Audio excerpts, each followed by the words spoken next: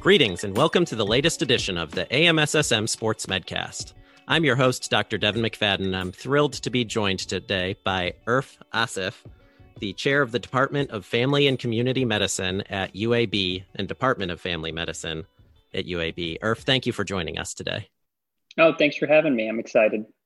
So today we're going to be talking about one of the pre-conferences for the AMSSM annual meeting that's coming up here in the next week. And the pre-conference we're going to be discussing is the Collaborative Research Network Research Summit. So can you talk to me about what the Research Summit is and what the aims of the summit are? So two things. I think first you'll recall that we had our first Collaborative Research Network Summit back in 2019 on youth sports specialization.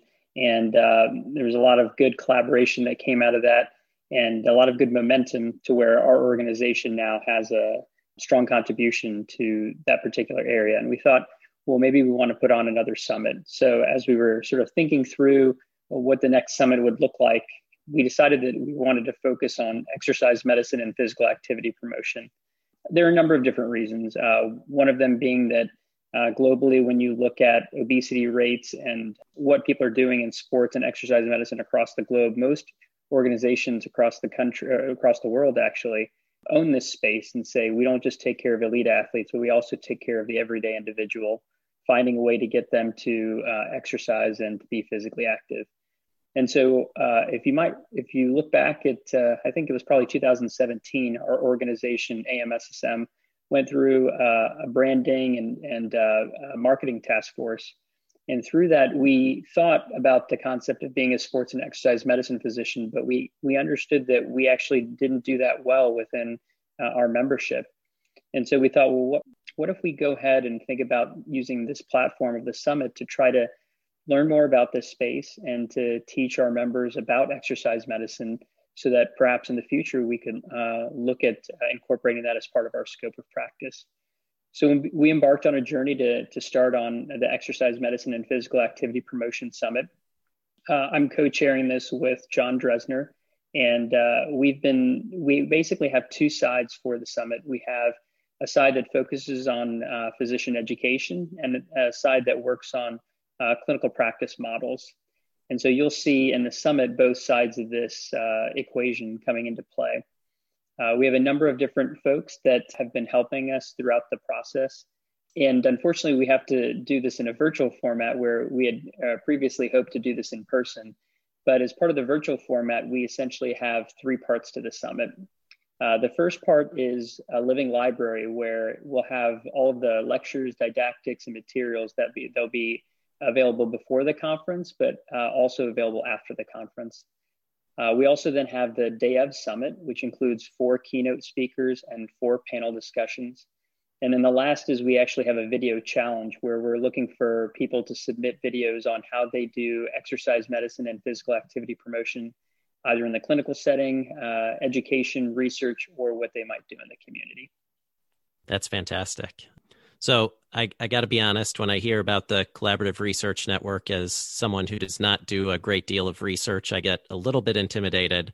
But it sounds to me that this is not a summit that is just aimed at people who are doing large multi-center trials.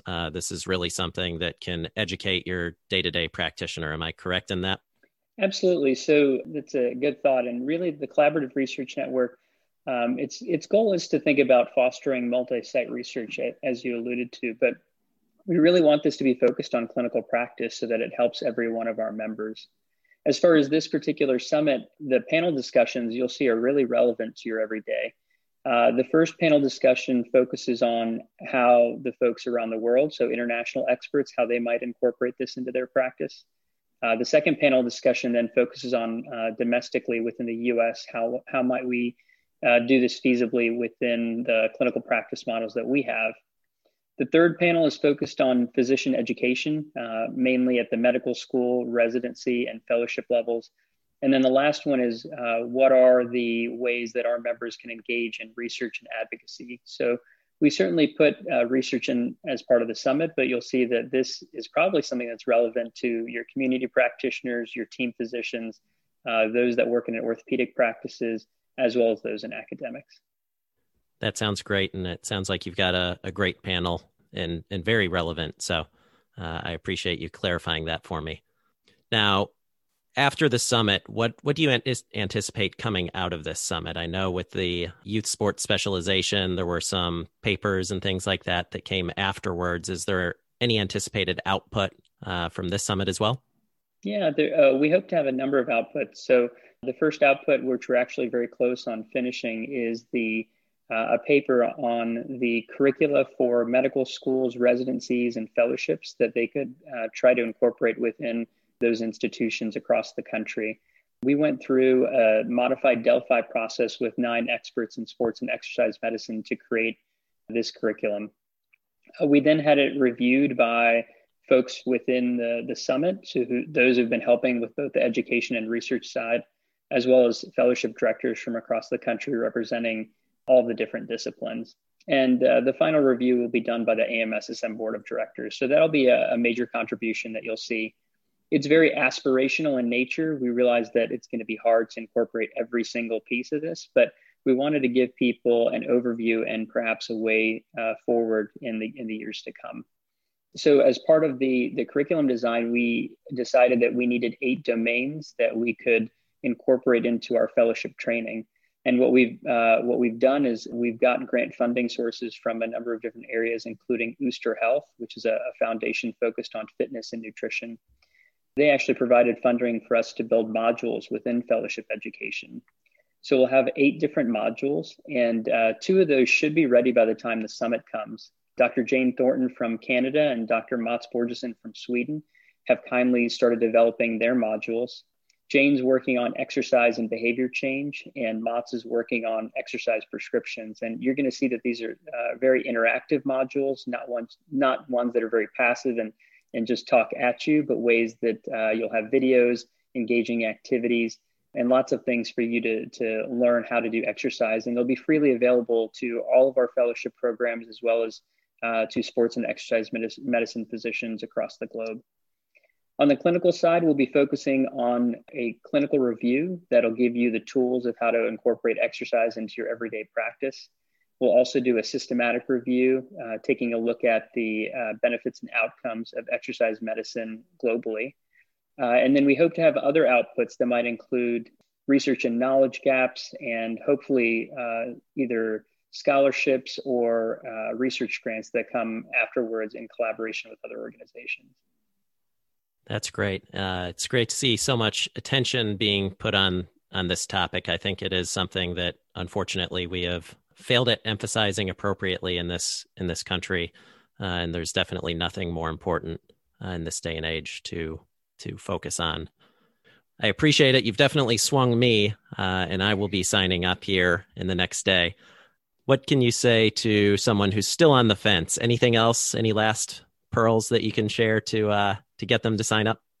Absolutely. So I think that, as you mentioned, this is something that we haven't been in as far as our organization in the past. I think the ACSM and other organizations have done a great job with this, but probably the space where we might be able to contribute is really getting the sports medicine or the sports and exercise medicine physician into the space. But in order to do that, I think we need to be thinking about the physician education side, the clinical practice side, the tools that you can use in practice, but also to think maybe about the future of healthcare and where healthcare is going.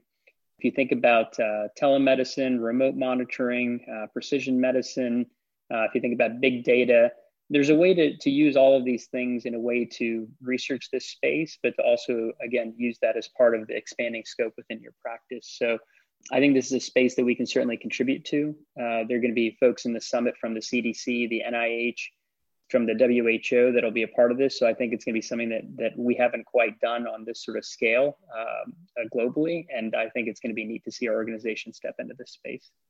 Yeah, this should be right in our wheelhouse. And if we're not taking lead on this, then who's going to do it? So once again, Irf, I want to thank you so much for your time today. This was extremely illuminating for me, and I appreciate it. I hope that you, the listener, found this time valuable again. I would encourage you, if you're interested, to sign up both for the AMSSM annual meeting and the Research Summit. The meeting is going to be from the 13th of April to the 18th of April. The theme is Come Together, Sports Medicine for Everybody. And then the CRN Research Summit is on the 13th for a small additional fee. And you can find information on both the meeting and the research summit at annualmeeting.amsssm.org. The views expressed are those of the speakers and don't represent the official policy of the AMSSM, UAB, the U.S. Army, Department of Defense, or the U.S. government.